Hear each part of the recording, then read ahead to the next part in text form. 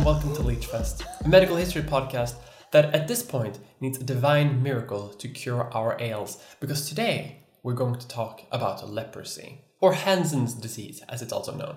What is it? And no, it's not the thing from the 90s cartoons where it makes your fingers fall off. I'm Mia. And I'm Salem. Leprosy is an interesting subject because while it has a long history, it also has a lot of myth-making around it, and a lot of rumors and stigma that makes it stand out a little bit from other diseases. But before we dive into that, how have you been? I've been good. I've been working a lot. Honestly, not much interesting has happened since the last time we recorded. I think I've just been really busy with school. Mm-hmm. But how have you been? I've been good. I've been doing hair removal treatments, basically. And that's been it. I've been living in pain and extreme suffering every time, because it is one of the most painful things I've ever been through in my entire life. But it's almost over. I'm almost free, which means I can finally shoot my videos again. Because it's been a while. Yeah, we've had a few streams where you just had to wear a mask. Yeah, I actually made a video for Nebula during this treatment era because I couldn't get around it. And yeah, I just wore a mask and every time I show my face. It sucks to do that, but it's, you gotta do what you gotta do. Yeah, and I mean, it's forever. So, you just gotta do it now and then you're free of it. All future content will be more hairless. But also some news for the podcast. While this is out, we should be on Nebula now. Our previous podcast host is Acast.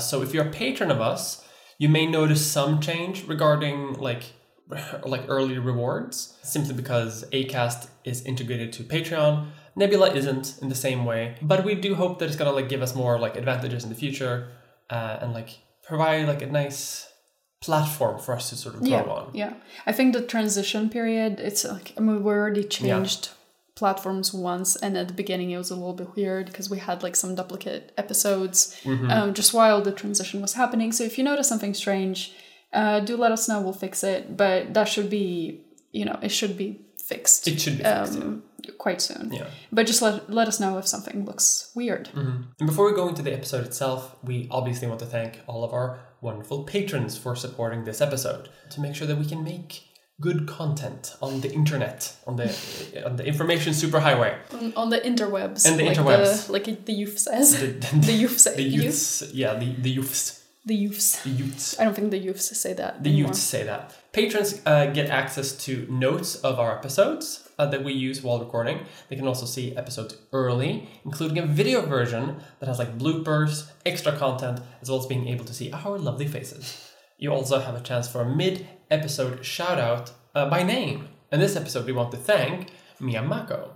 Thank you, Mia, for supporting us and for supporting this episode. I hope you enjoyed this episode about leprosy. And with that said, let's take a stroll down to the leper colony. So, as always, when we talk about a specific disease, I'll start by giving a short overview about the putative agent, what causes it, what kind of disease it is, what symptoms it causes, and things like that. So, leprosy, which is also known as Hansen's disease, is a chronic infection caused by the bacteria Mycobacterium leprae or Mycobacterium lepromatosis. The name leprosy comes from the Greek word lepra, meaning scale, because it causes skin thickening. There's big discussions about the name, which I'll get to later, because it's controversial. And Hansen, so Hansen's disease, Hansen was a Norwegian physician who identified the leprae bacteria. The disease is a slow developing illness, with the incubation time usually taking at least 1 year. Jesus. Though it can also take up to 20 years. So it's a very slow multiplying bacteria. You get it, and then you might be fine for a long time. And then it happens. Common signs of leprosy include the development of skin lesions, muscle weakness, the thickening of peripheral nerves, and changes in phonation and other aspects of speech production.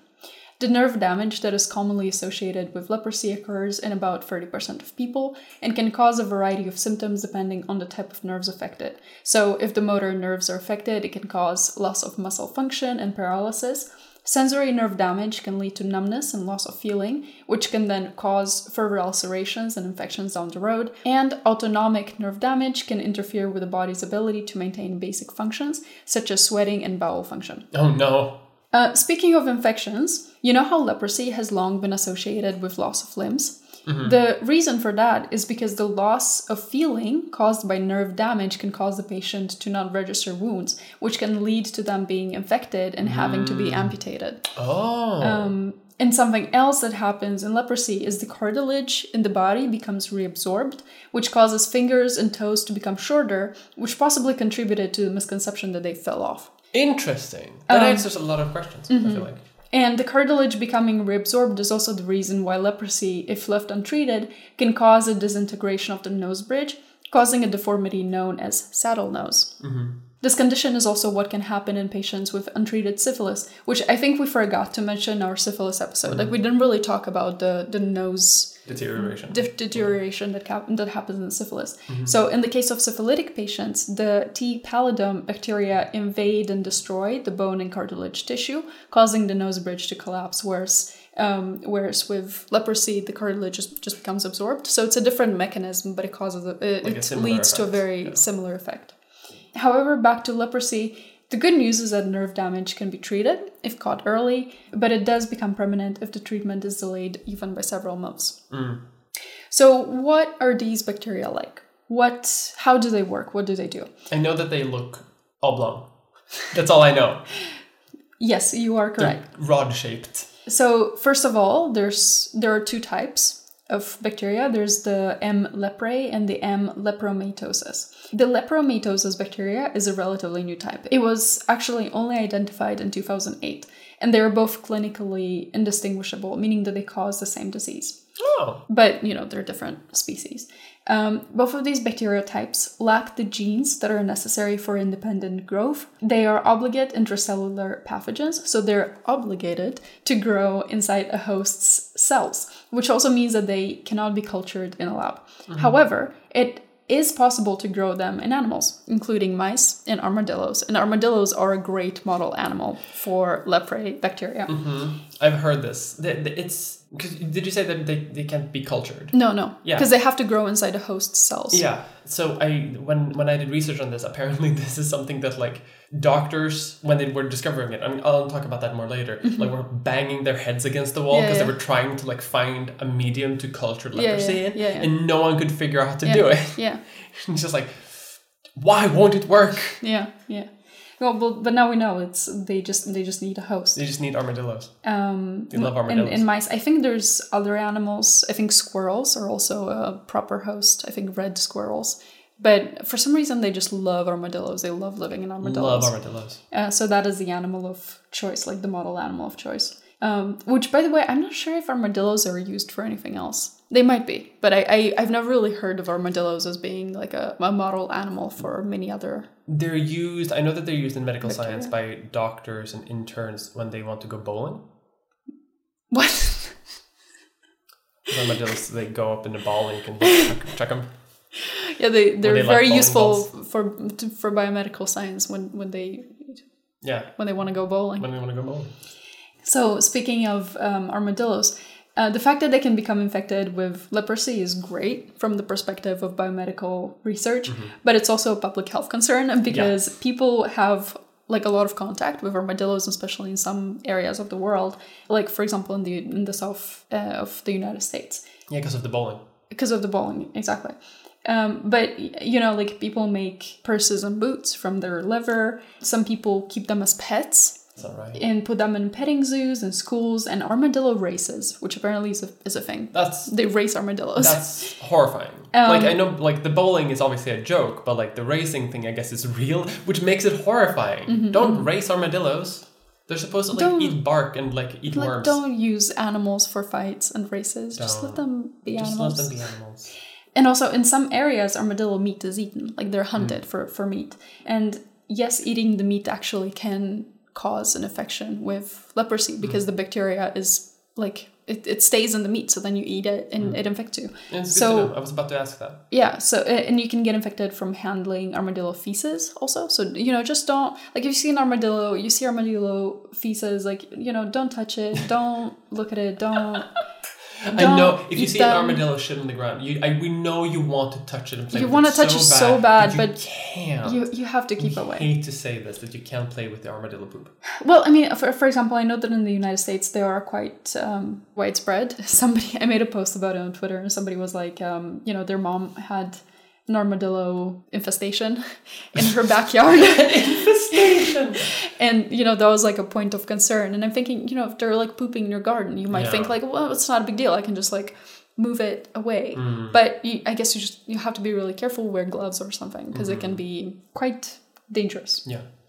Quite risky.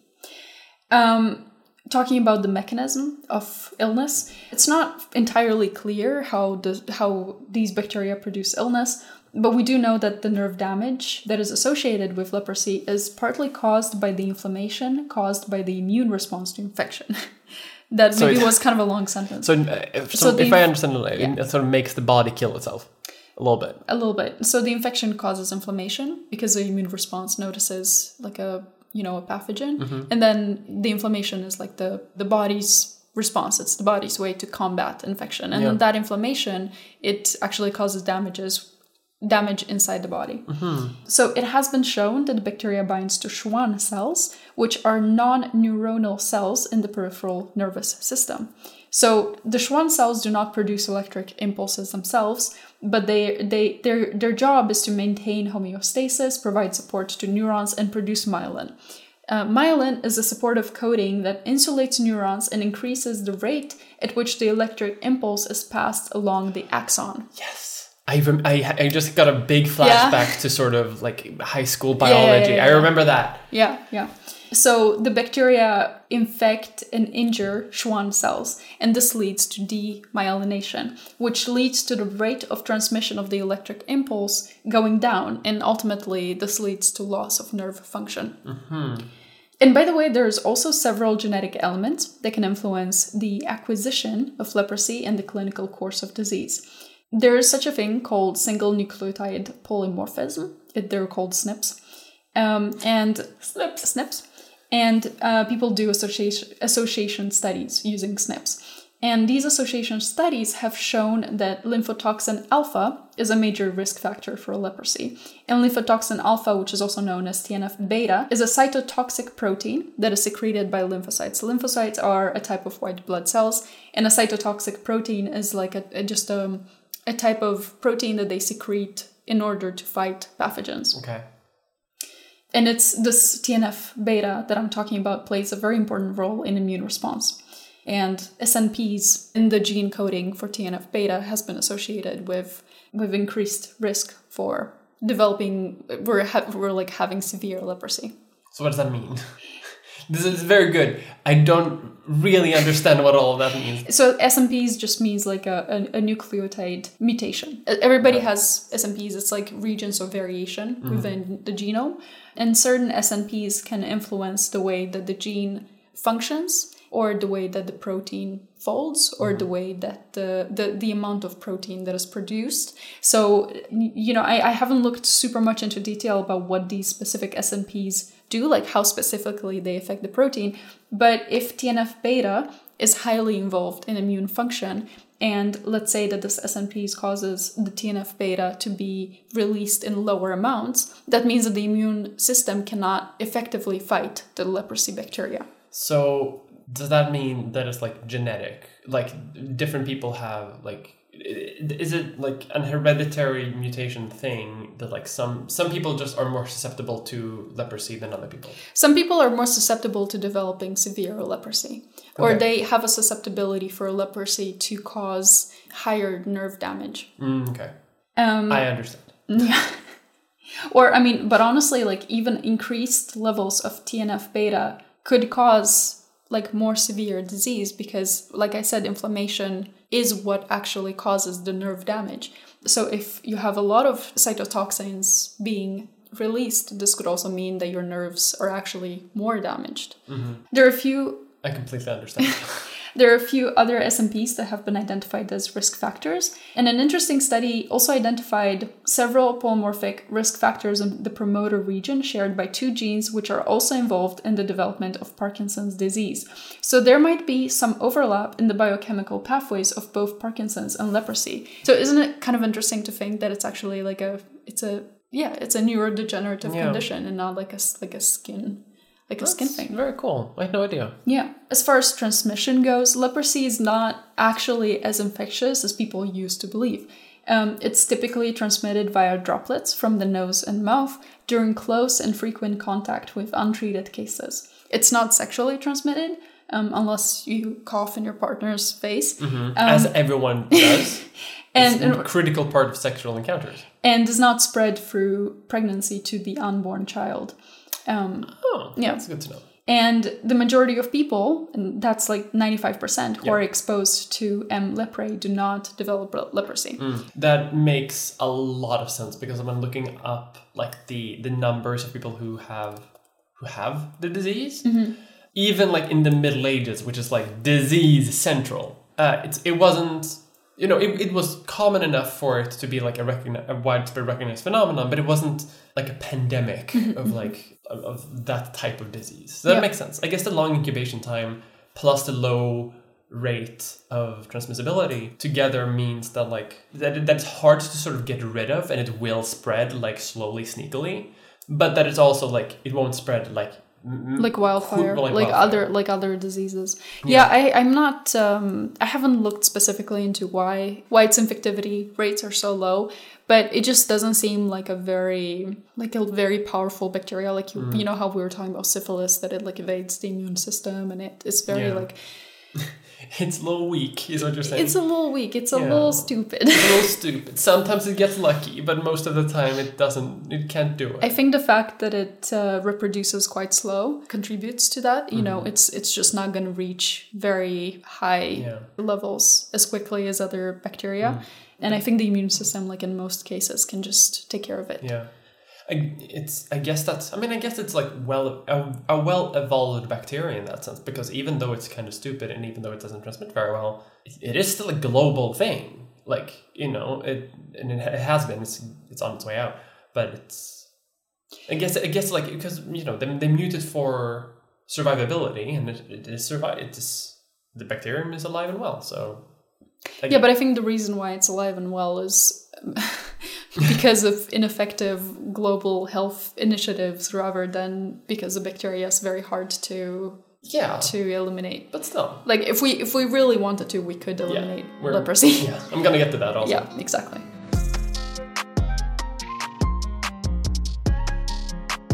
All right. So I think that this disease is kind of sneaky. My opinion. You may disagree, but that's okay. I think it's kind of sneaky. And even more sneaky is where it even comes from and its historical prevalence, because that is also the source of some debate. I have discovered in my research today, I'm blowing a case wide open of Wikipedia being wrong. So we don't just go to Wikipedia and do our thing. We do a lot of Wikipedia research. But we don't just do there, because I have discovered Wikipedia being wrong for once. And Wait, you do Wikipedia research?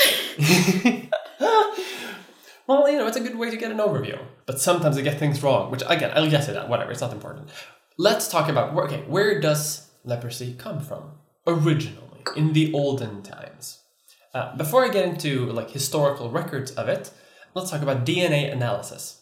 In 2005, a multinational team of geneticists tracked down the origin by retracing the analysis of a very rare single nucleotide polymorphism. Is that how you say those words? You can just say SNP. SNP. Okay, a SNP.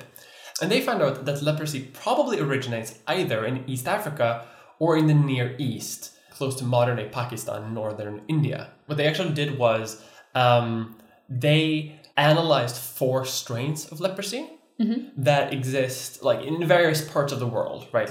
They're very similar, but they're genetically slightly different. And so by comparing the genome basically of these different strains, they could sort of place them in order. And most of the order is pretty easy to identify. Strain number 4, which I didn't write down the names because they're just long Latin things. But like strain 4 basically comes after strain 3 Yep. very easily, which comes after strain 2 and 1. But between 1 and 2 is a bit difficult. And strain 1 is in Africa and strain 2 is in Asia, like in Indonesia and China. And it was a bit of a controversial, like which one of these is the oldest one? But basically this giant study concluded that it does come from East Africa.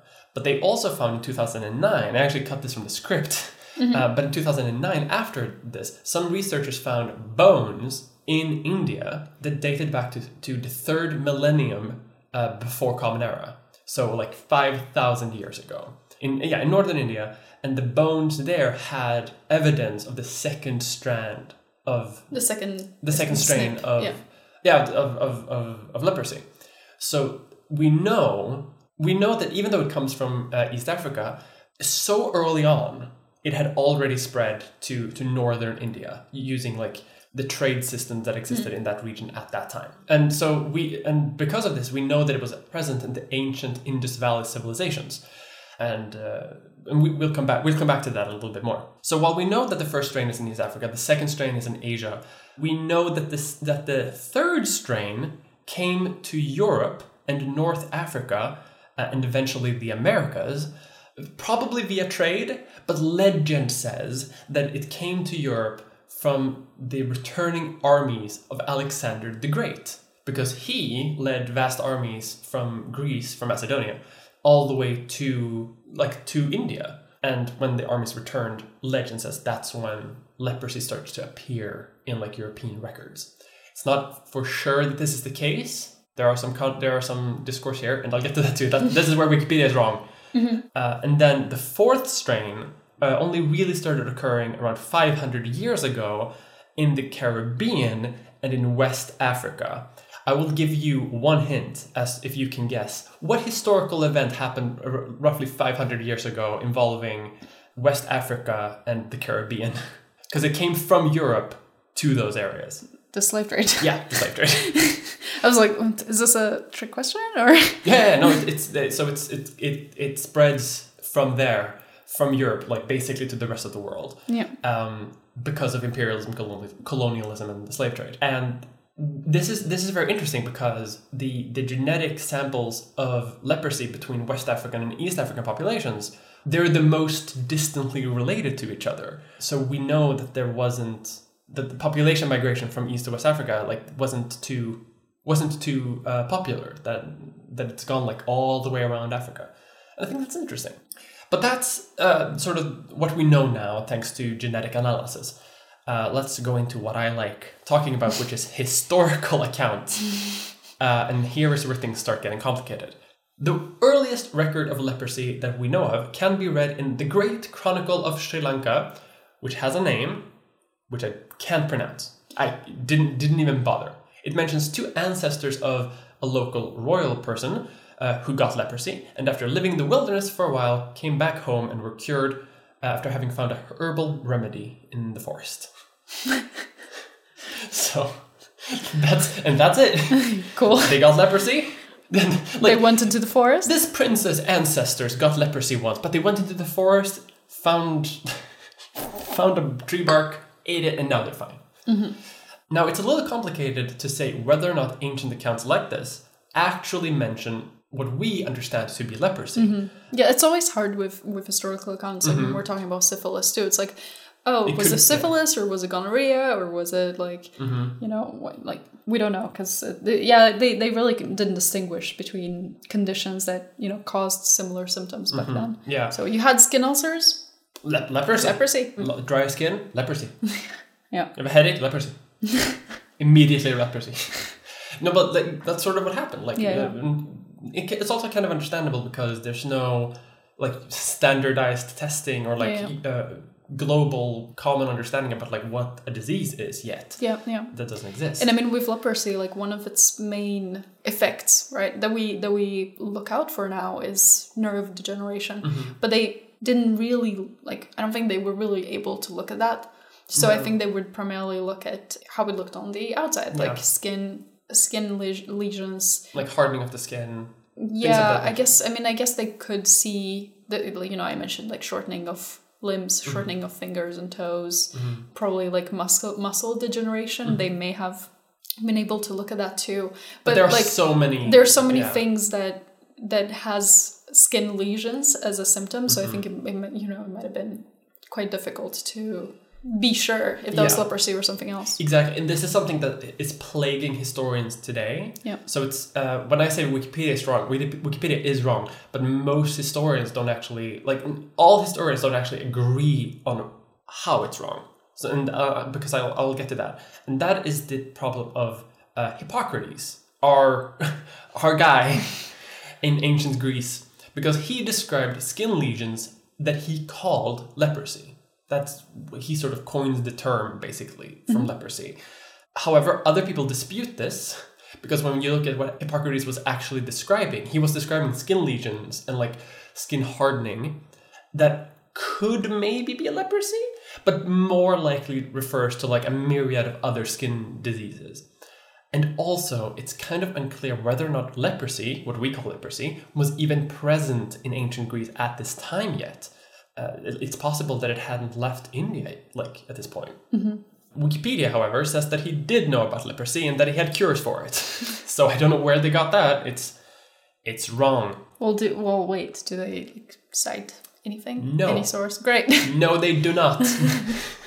Yeah, I love how Wikipedia writer. I mean, I have all the respect in the world for Wikipedia writers, but sometimes you'll see a sentence that's like, "Yes, Hippocrates did know about leprosy, and he also cured it." Period. Move on. Well, so here's the thing, right? He had a disease. He called it leprosy, and he cured it. Well, yeah, so, but you should still like refer to like a paper. Yeah, but you should. Yeah, but like he did those things, but it doesn't really. They don't mention that, like, okay, but what he called leprosy was what we maybe would call like dry skin. Yeah. Like it doesn't really fit into like the history of leprosy in that sense, because it's a different disease. Anyway, other historical mentions are, for example, in China.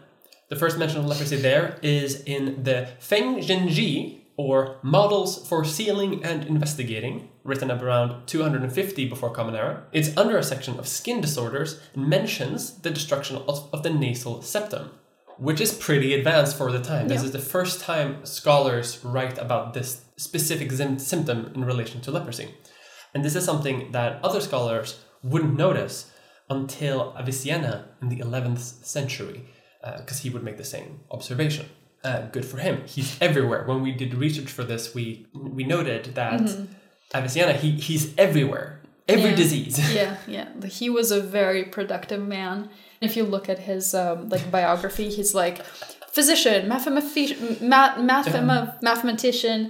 philosopher, writer, astrologer, theologian, physicist, chemist, surgeon, like, teacher. This guy, like the second he was like 14, he was like Sigma grind set every day. Never stopped the grind. Yeah. I do want to return to the problem of like mislabeling things as leprosy, because this is a significant problem, not just with Hippocrates, but like, or with how we view Hippocrates, but also like with a lot of scholars since Hippocrates, because when leprosy does start to appear in Europe, a lot of like European doctors, they read Hippocrates' notes and they're like, well, this is the same disease. So they make the same mistake that we do. And they would classify a lot of skin disorders as leprosy wrongly, as we've already mentioned. And medical texts from the medieval age described very inconsistent versions of leprosy, all the way up to the 17th century, and sometimes would even classify like fungal diseases as being leprosy.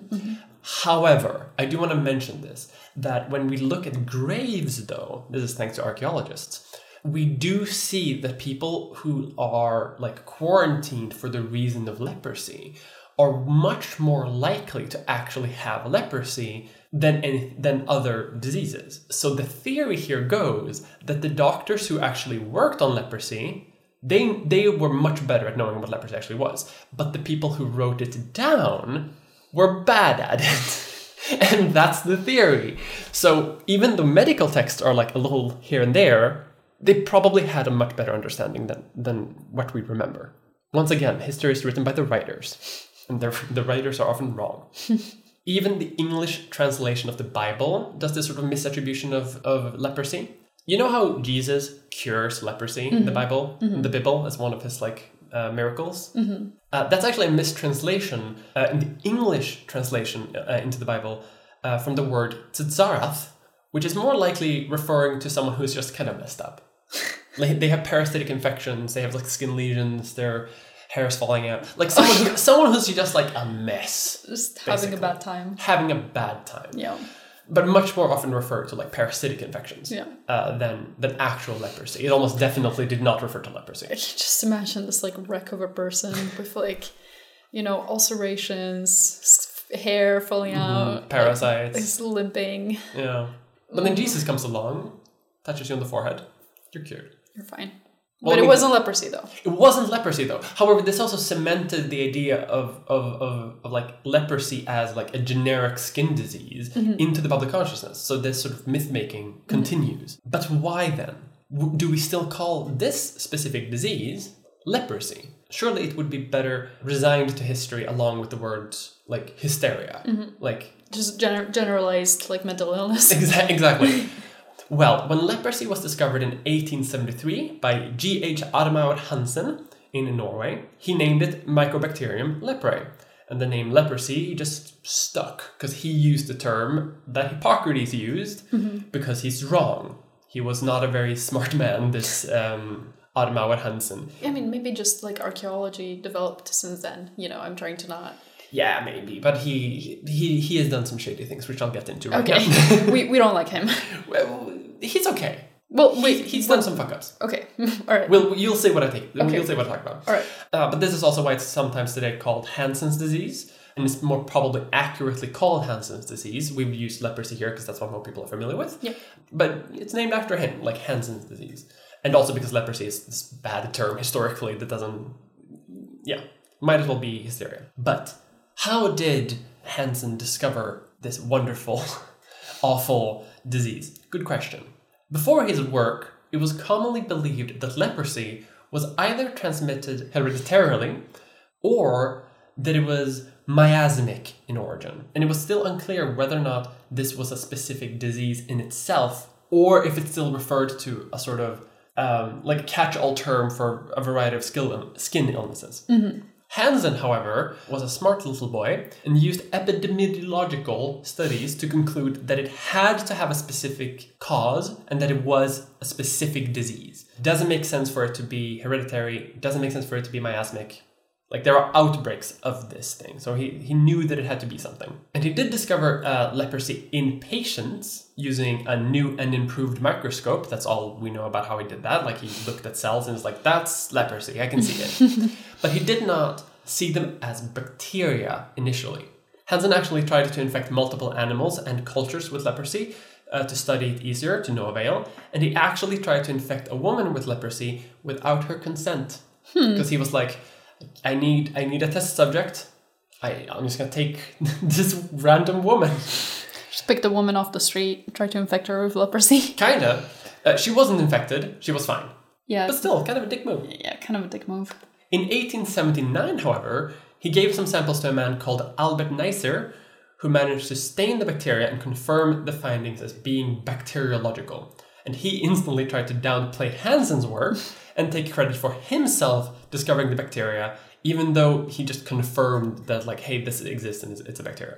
Hansen's findings was also immediately opposed by his own father-in-law, Daniel Cornelius Danielsen, these damn Norwegians, who considered it a hereditary disease. And he had described it as such in his book, Traité de la Spachenheld och Elephantidis des Rechts. I can't pronounce that anyway. This sounds like French, but you're pronouncing it like Dutch.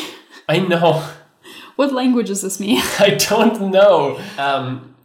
So there was a little bit of like back and forth about like who is the right person here, like what theory is the correct one. But the second people started to like view leprosy with Hansen's sort of viewpoint, like as a specific disease, as a bacterium that spreads among people, the evidence just started flowing in, basically. Hansen eventually lost his post at the hospital because of him trying to infect a woman without consent, because he was sued. Fair. So he lost his job there. But he went on to treat leprosy in Norway as best as he could, and he became like an advisor for the government to help with sort of treating leprosy, basically. He advocated for patients to be further isolated, and he helped pass laws in Norway in 1877 and 1885 requiring patients to either be isolated in separate rooms in their own homes or be admitted to hospitals. And while isolation had been part of treatment for a little while, which I'm sure you'll mention like a little bit, and I'll get back to that too, this made it a standardized practice to be enforced by the state.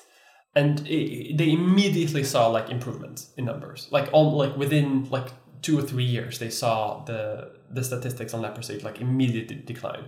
And governments around the world basically was like, oh, cool, we're going to do the exact same thing and start isolating leprosy patients more absolutely than before. And then he died at the age of 70 due to a weak heart, but not of syphilis, which he also had. So in this section, I will talk about treatments, and I will start with a few words on early interventions. I couldn't find super much about it, and here's where I will admit that I also looked at the Wikipedia page. The Wikipedia page says that blood used to be used in China as a treatment, either as a beverage or as a bath, and that sometimes the blood of children or virgins was required. They do reference a book for this. The book is called Leprosy in Pre-Modern Medicine, A Malady of the Whole Body. I tried to get access to it. I am currently part of 3 universities, so I tried with 3 different university accounts, but I couldn't get access to it, so I couldn't check this. Yeah. But, it's... unverified claim. Yeah, it's unverified claim. It's in a book, but, Yeah. The blood of virgins to cure leprosy. I know. Bruh. But there's a chance that virgin blood baths were used to treat leprosy at various times in history. If you know anything about this, please let us know or correct us if we're wrong. I'm saying this, but take it with a fat grain of salt. Yeah, with a big mug of salt. The practice was apparently quite popular, and it was used up until the 1790s, where the use of dog blood became popular. They also used lamb blood, or the blood of dead bodies. It's a lot of blood. It's a lot of blood for leprosy. I really don't think they used this much blood for literally anything else. Yeah. So I don't know what's up.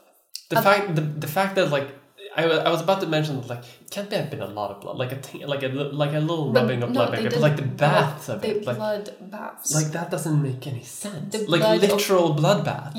Yeah. Well, I mean, I can imagine how because it's like a skin disease, they would think that they need to like really soak in it. Mm-hmm. But I don't know. I'm a little sus about this. Other than blood, they liked to use snake and scorpion venom, frog poison, and doses of thousands of bee stings. Thousands of bee stings. Oh my god! They just put you in a room and release the bees. Again, this whole thing, I really tried really hard to find anything about like early ancient treatments, and I just couldn't find anything. So I like the poisonous frog though. I like that. Mm-hmm. I like being able to like not only might you get treated for leprosy, but also die. Also have a nice little trip and then die. Other treatments included scarification with or without the addition of irritants, including arsenic and hellebore. That's not good. And castration. In the Middle Ages, solves everything. They just cut your balls off. Can't hurt. So like again, I have no idea why they would think that castration is a good idea for leprosy, but hear me out. Leprosy can lead to testicular atrophy, so maybe they thought that the poison originated in the balls. And so they just decided to cut them off and fix it. Stored in the balls. The leprosy stored in the balls. So just cut off the balls and you're fine. Oh my god. Yeah. Anyway, moving on from this, somewhat more modern and humane treatment, and this is like a bit more verified, was an oil derived from the seeds of the chalmugra tree, which had been used to treat leprosy and other skin conditions in India and China. I read about this. Yeah. This wasn't used for a long time, right? It's been used for a very long time. Despite it having been used for centuries in these places, it took until an English doctor working in Calcutta in the 1850s reported about its possible utility in treating leprosy that the oil became available in the early 20th century. As with many things in history, the second an Englishman discovers something, That's when it's discovered for real. Yeah. However, the drug was not... It had a little bit of... It had some issues. The oil... Because they used oil. They also used oil derivatives, right? I'm just going to call it a drug. Oil and oil derivatives. Damn it, Bobby. So I'm just going to call it a drug. It had its flaws. Mm-hmm. It was not effective when applied locally. It produced nausea when taken orally and caused pain upon injection. This is not a great... It wasn't great. I mean, it had been used pretty successful, I guess. If it had been used for centuries in India and China, I guess they had some success with it. Mm-hmm. But I guess, as they were moving into the 20th century, they started looking for drugs that had a bit fewer side effects and they were a bit more, the outcome was a bit more certain. Mm-hmm. So this drug was used up until the 1940s, and then with the introduction of cell phones, it was abandoned. The introduction of cell phones, which is a drug category I'm going to talk about. Because I heard cell phones. Cell phones. How do cell phones impact the use of this medicine? No, interesting. Cell phones, like sulfate, but cell phone. One cell phone in particular, diaminophenylsulfone, or DDS for short, was synthesized in Germany in 1908, but it wasn't until the 30s that its bactericidal properties started being investigated. The bactericidal property is that they interfere with bacteria's growth by preventing them from synthesizing the essential vitamin folic acid, which they need to produce DNA and reproduce. So they prevent the bacteria from multiplying. A derivative of the compound called Promin was given to patients in 1941. And while it had its drawbacks, it also reversed the course of the disease, which was great. Great. Its drawbacks included the fact that it had to be given intravenously on a regular schedule and for a long period of time. So over the next decades, other cell phone drugs started being developed that were more efficient and also that could be taken orally. Rifampicin. Wait, That's not what it's called. I think it's called rifampicin. Rifampicin. Rifampicin. I love to have lunch with light... Pissin poopin'. Fried rice and pissin. Rifampicin. Yeah, so this new medicine that was discovered, pissin poopin', and the sister medicine, shittin' fartin', was very good at treating leprosy. Hold on. It's not pronounced rifampicin. It can't be. This is going in the audio version. It has to. Rifampicin. Okay, so it's rifampicin.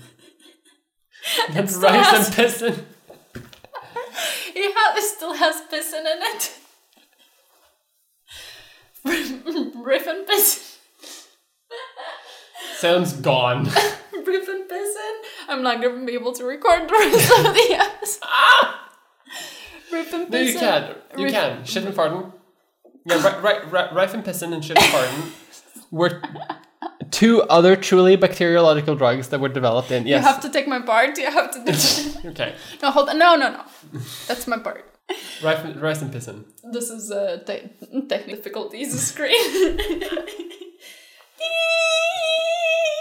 For 10 minutes while we're laughing about There's a cartoon, with a wrench.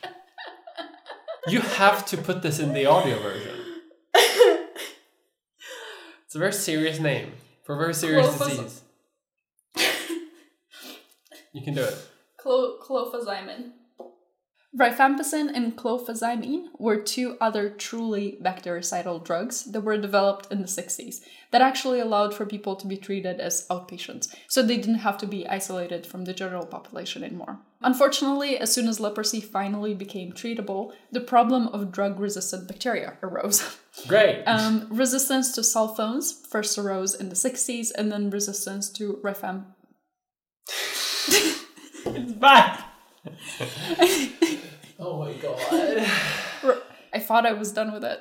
Resistance to cell phones first arose in the 60s, and then resistance to rifampicin in the early 70s. Some strains even became resistant to both sulfos and rifampicin, which briefly returned the leprosy to untreatable status. In the 80s, WHO issued the recommendation that leprosy be treated with combination multi-drug therapy and that all leprosy treatment should be limited in duration. Therefore, patients with mild leprosy receive medication for 6 months, and those with severe leprosy for no more than 2 years. While these methods were initially highly controversial, they proved to be successful and became the standard of treatment. And that sounds all very practical, but we haven't always had these wonderful medications. And, as we all know, we haven't always had this wonderful oil until it was discovered by this weird Englishman. There is one way, I think, that most people are familiar with how we sort of not treat leprosy itself, but sort of like treat it as a public health concern. Eliminate leprosy from the spectrum of problems that the society has to deal with. Yeah, and that is the solution that people have come up with is the solution of leper colonies. Well, there's a couple of reasons for why this happened in the first place, and I'll go over them like a little bit. Like, what is a leper colony? I'll talk about it. Obviously, this disease has symptoms that are visible, which a lot of people in like pre-modern society found like scary, like intimidating, and there were a lot of like rumors around people who had the disease. Some people thought that leprosy was caused by like bad morals.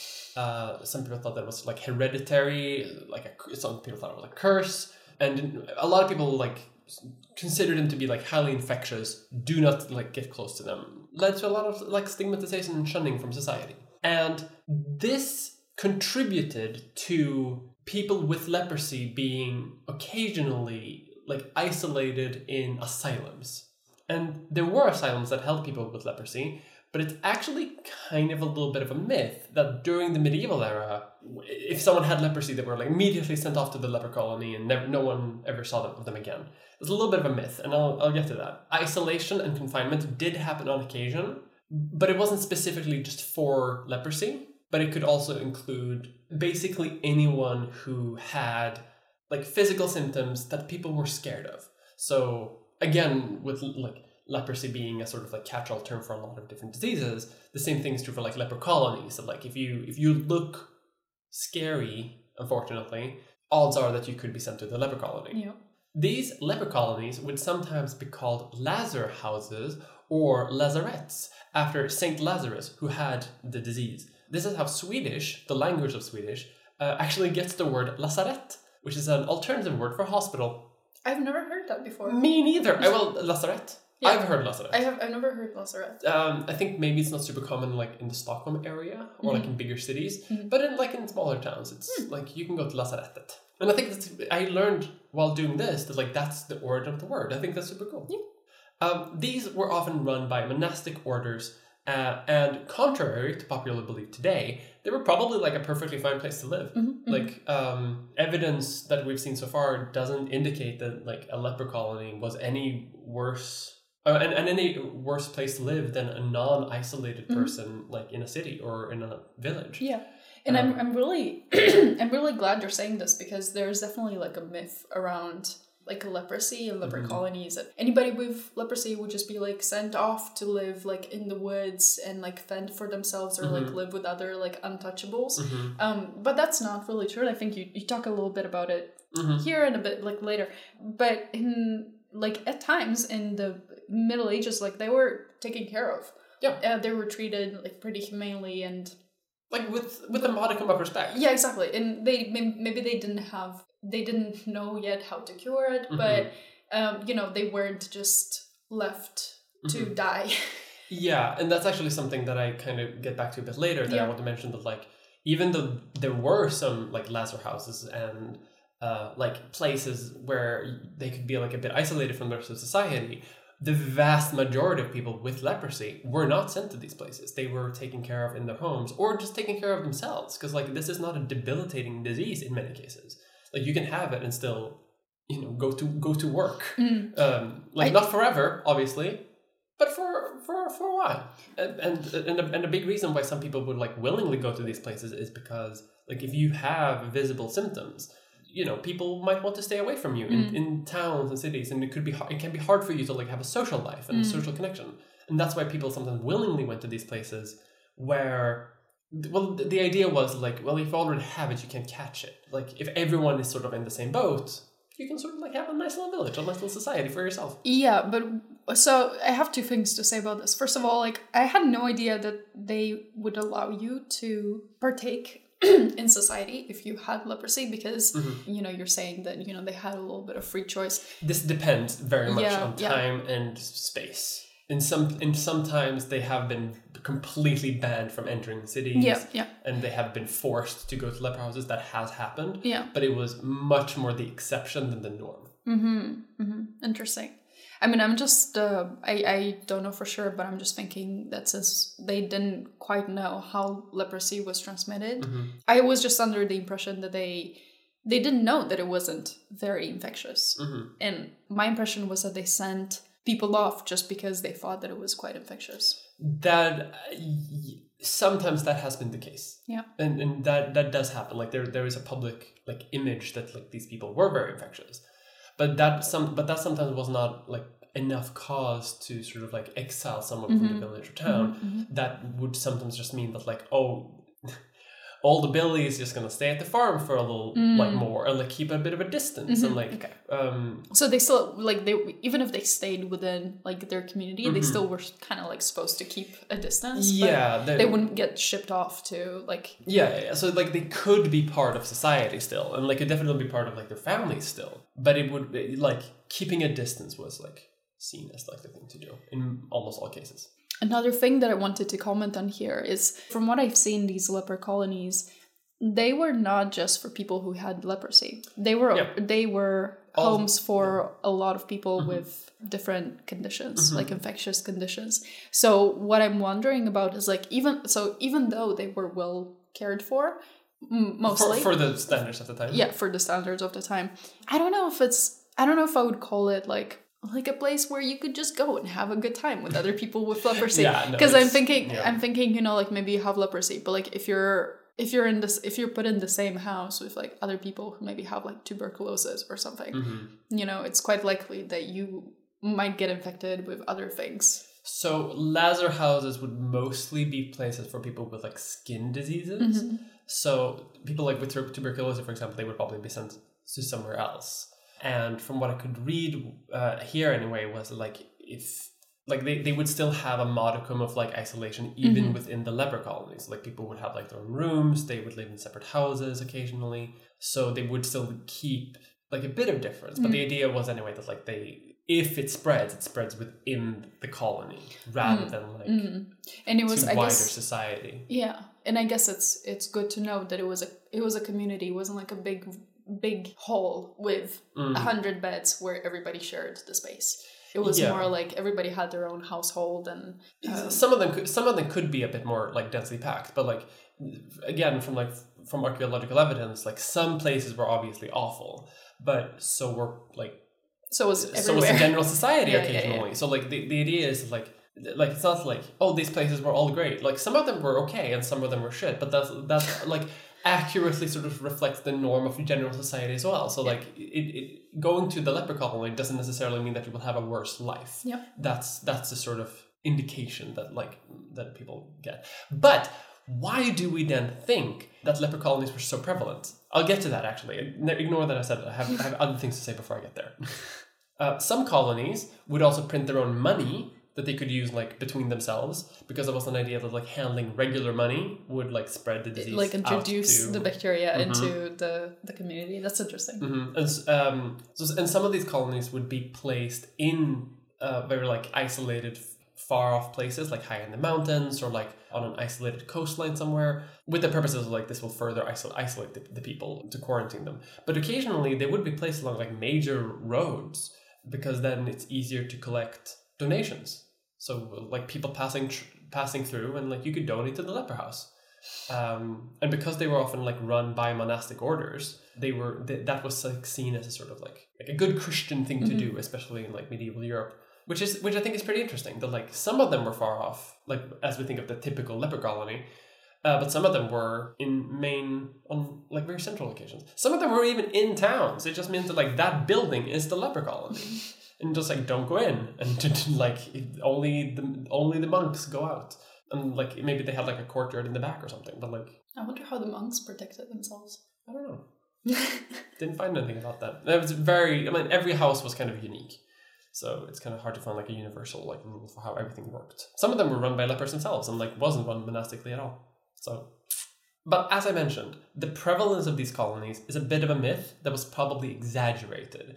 We think of leper colonies today as like every like village had like their own like leper colony, and that was the only thing that the people did. But the reason why we think this today is because in the late 19th and early 20th century, like lawmakers and scientists would sort of like construct a false narrative of the medieval age that like this is how we've always dealt with leprosy. And that's why it's okay to like mandate into law to force lepers into the colonies, which hadn't been law before. Oftentimes it was like something that the family paid for. It was something that you would like a local king maybe would do occasionally, but like it wasn't like a state enforced system. So it's actually like almost a complete myth to justify kind of shitty rules during that time, like forcing people away from their families and mandating that they have to go to the leper colony.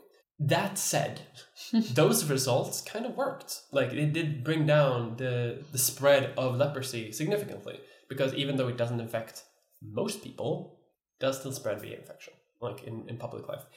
Some of these colonies still exist today, especially the ones that were like more recently built. In places like India, China, Indonesia, Hansen's disease is still prevalent. Maybe not prevalent, but like there's pockets of it in these places. Yeah, I think also some places in Africa. Yeah, it is not nearly as widespread as it once was. I actually looked up like due to the accessibility of like new medicines, the prevalence of leprosy globally since the 1980s has dropped by 95%. Yeah, which is incredible. It's really not a huge problem. I think there's like less than 200,000 cases a year, and I think that number is from like 2018, and like I think half of those cases are in India. Yeah, India is I think one of the largest hotspots. Like I think it is per raw number. But when talking about like per million, I think Brazil is the only country in the world left that has I think more than a certain like per capita amount of leprosy. It's just that India has so many people. Yeah, for sure. So I wonder why Brazil. They were like, come to Brazil. Leprosy was like, bet. I'll be there. World tour. Yeah. However, because it's not as widespread and because it doesn't really work in the same way and because there's cures now, these colonies today are more often like, they've sort of been either converted or like in the process of converting to just like a hospital where you can get specialized treatment and you're good.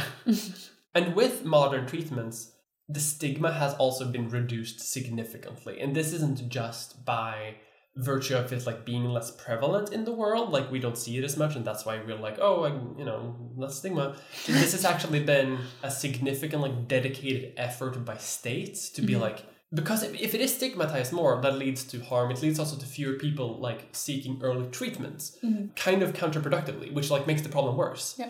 So like in China, actually, it was promoted by the Communist Party that taking care of patients with Hansen's disease was a great achievement and that we should be proud of increasing lifespans and welcoming patients back to society, which also ended much of the sort of like absolute quarantine mindset that many treatment centers have. Because you don't need absolute quarantine anymore with modern day treatments. Yeah, I think these days, like you really don't need this. I think you are considered non-infectious after 72 hours of taking this like multi-drug. But a lot of places treatment. Like in the 80s and 90s, for example, they would have this mindset that's like, because they have leprosy, they need to be quarantined until they're fully cured. Yeah. Which you don't need to. Like you can still have the lesions, but if you've started the therapy, like you're not the bacteria, I think, is dead. And like a big reason why the Communist Party of China did this is also to sort of like build public support for like both for people who have the disease, but also like to sort of like not cause a backlash for like letting people back into society. because some people were like, well, shouldn't they be isolated though? And the Communist Party says no. Let them back. It's a good thing. It's patriotic. Maybe I'll isolate you. Maybe I'll isolate you. Yeesh. And a similar push has been made in many other countries with former colonies. But thanks to medicines like and multi-drug therapy, these colonies are like rapidly dwindling. There are few left, but most people with leprosy today just go to a normal hospital and get treatment there. Yeah, well, I mean, I guess the problem here is having access to multi-drug therapy, having access to hospitals. So, I mean, that's why it is common in these pockets, because they don't have access to these therapies there. But But that brings me to the modern status of it. Because of these modern cures today, there's actually an ongoing effort to eradicate leprosy entirely. Just completely off the face of the earth, like with smallpox. As I mentioned, like since the 1980s, there's been a 95% reduction in leprosy prevalence, and a lot of health organizations, including the WHO, are aiming for the complete eradication of leprosy with a hope of 0 cases by 2030. This will almost definitely not happen. They know this. Do you know what is going to make it harder? Like the thing with smallpox is it's only transmitted between humans. Leprosy is not. Leprosy is a zoonotic disease, but only with a few animals. And it only I looked into this. This is the weird thing. It can be eliminated because it can be spread to some animals, but it's like in humans it's like a 95% chance that it won't, and in most animals it's even higher. Like it's like a 99.9% like you won't spread. So if some animals get infected, it's a good chance it might just die out on its own, except for armadillos. However, the armadillo population, there's a movement to cure the armadillo population of leprosy too, and that apparently is a lot easier to do because even though there are like a lot of them, you can easily like track leprosy outbreaks in armadillos as well. So as long as we just keep doing that and we sort of like trace down like where it happens, and as long as we do early contact tracing, because of the long incubation time and low infectious rates, it's going to take a long time, but it can be done. So the WHO is optimistic. So this is really interesting, and I'm sure that there's a lot of ways to do this that I just don't know about. And like I understand contact tracing in animals and all that, but like there's part of me that's just like, okay, so like that you have an outbreak of leprosy in this area. Now you go to this area, what do you have to do? You have to like find every armadillo in this area, like you have to chase them through the woods and give them the drugs. Yeah, but that's insane. But there are people who do that. Like your job is to chase the armadillos. Chase armadillos and cure them of leprosy. It's the best job title. But there are people who do this like right now. There are like teams of like veterinarians in Mexico chasing armadillos through the jungle. Yeah, chasing armadillos and like trying to get them cured of leprosy. And the transmissibility rate between armadillos and humans, like even though it does exist, it is not like extraordinarily high. But the goal is curing. If the goal is to eradicate the disease, then you can't leave that like 0.01%. Like that's not. No, but because of the low transmissibility, rate, the WHO is confident that they can sort of like that they might be able to eradicate it among humans first, and then like do the like long arduous task of like eradicating it in armadillos, because that's gonna take forever. Yeah. But as long as that happens, as long as like between human transmission is eradicated, that they see that as a big victory. But we'll see how this is going to go. They're aiming for 2030. No one really thinks that's going to happen. Tick tock, we got 80 years. The 44th World Health Assembly adopted a resolution in 1991 calling for the elimination of Hansen's disease as a public health problem by the year 2000. That's a lot of caveats. The elimination and public health problem. And elimination was defined as prevalence of below 1 case per 10,000 people at the global level. And this has almost happened. The WHO in 2000 announced that Hansen's disease had been eliminated as a public health concern at the global level, but not on a local one. In 2005, India achieved the elimination target at the national level, and by 2011, Mozambique, the Democratic Republic of Congo, Nepal, and East Timor have also achieved elimination, leaving Brazil as the only country with a population of over 1 million yet to do so. At the sub-national level, endemic hotspots remain, and the number of registered cases worldwide has plateaued at around 200,000 annually. And that has been the case for a couple of years now, around 200,000, which isn't great. Governments that have achieved elimination no longer see the disease as a priority, which is kind of good because it means that we've made huge progress, but it's also bad because a lot of governments are like, oh, we did it. Yeah, I'm also not a big fan of this elimination strategy because it's like, below 1 per 10,000 people at a global level. To me, that just says that they're going to let, the countries that have hotspots and that are usually like more poor deal with it themselves. So this is not the end goal. Yeah. This is a stepping stone process. Yeah. Mm-hmm. So, but the problem the WHO has now is like, okay, you did the first step of like eliminating it as a global health problem. Now the next step is like getting it down to 0 cases of leprosy. But the problem is now a lot of governments are like, oh, we eliminated it as a public health problem. We did it. Yeah. And the WHO has to be like, no, you're not done yet. You did one step. You have to do more. Yeah. So in October 2020, the WHO released a draft for 10-year global leprosy strategy, aiming for 0 leprosy. But it's unclear how successful that'll be. But they're like doing a sort of renewed push to like revitalize interest, and hopefully in 2030, 0 leprosy in people. Hopefully, we're hoping, but we'll see how that goes. Overall, though, it is not a huge problem anymore. Like, if you get leprosy, you can get treated and you can be cured, which is amazing. Once again, I am thankful to be living in the modern day, where treatments exist. And while it is still around, it can be eradicated along with smallpox and rinderpest. The only problem now is not medical, it is accessibility. But the WHO is going to do the smallpox approach, where they dedicate a lot of resources in a short amount of time in localized spaces. So... And when it's done, it's done. Yeah, I'm looking for... we'll check back in 2030 and see how they're doing. 8 years, I guess it would be 9 years, podcast anniversary, we can check back in with leprosy. How's leprosy doing? How's yeah, we're both going to be... I'm going to be 35. 35 years old. I'll be nearing 40. Yeah. I don't need that. I don't need that. All right. But that's Hansen's disease, or leprosy. How do you feel? It's a sneaky disease that's on its way out. We have almost defeated you, Hansen. I thought this was really interesting to read about. All of these diseases I know a little bit about, but it doesn't... I really had a lot of misconceptions about it, and I thought it was so interesting that it actually is a neurodegenerative disease. I had no idea about that. Yeah. I had no idea that like leper colonies were like, and that almost like half a myth, kind of, in the Middle Ages. Yeah. That's super cool. Very, very misconstrued ideas about leprosy that we had. I also honestly, I did think that it was quite infectious. Yeah, because like when I was a kid, like I learned that leprosy is like, if you touch a leper, you get leprosy. Yeah.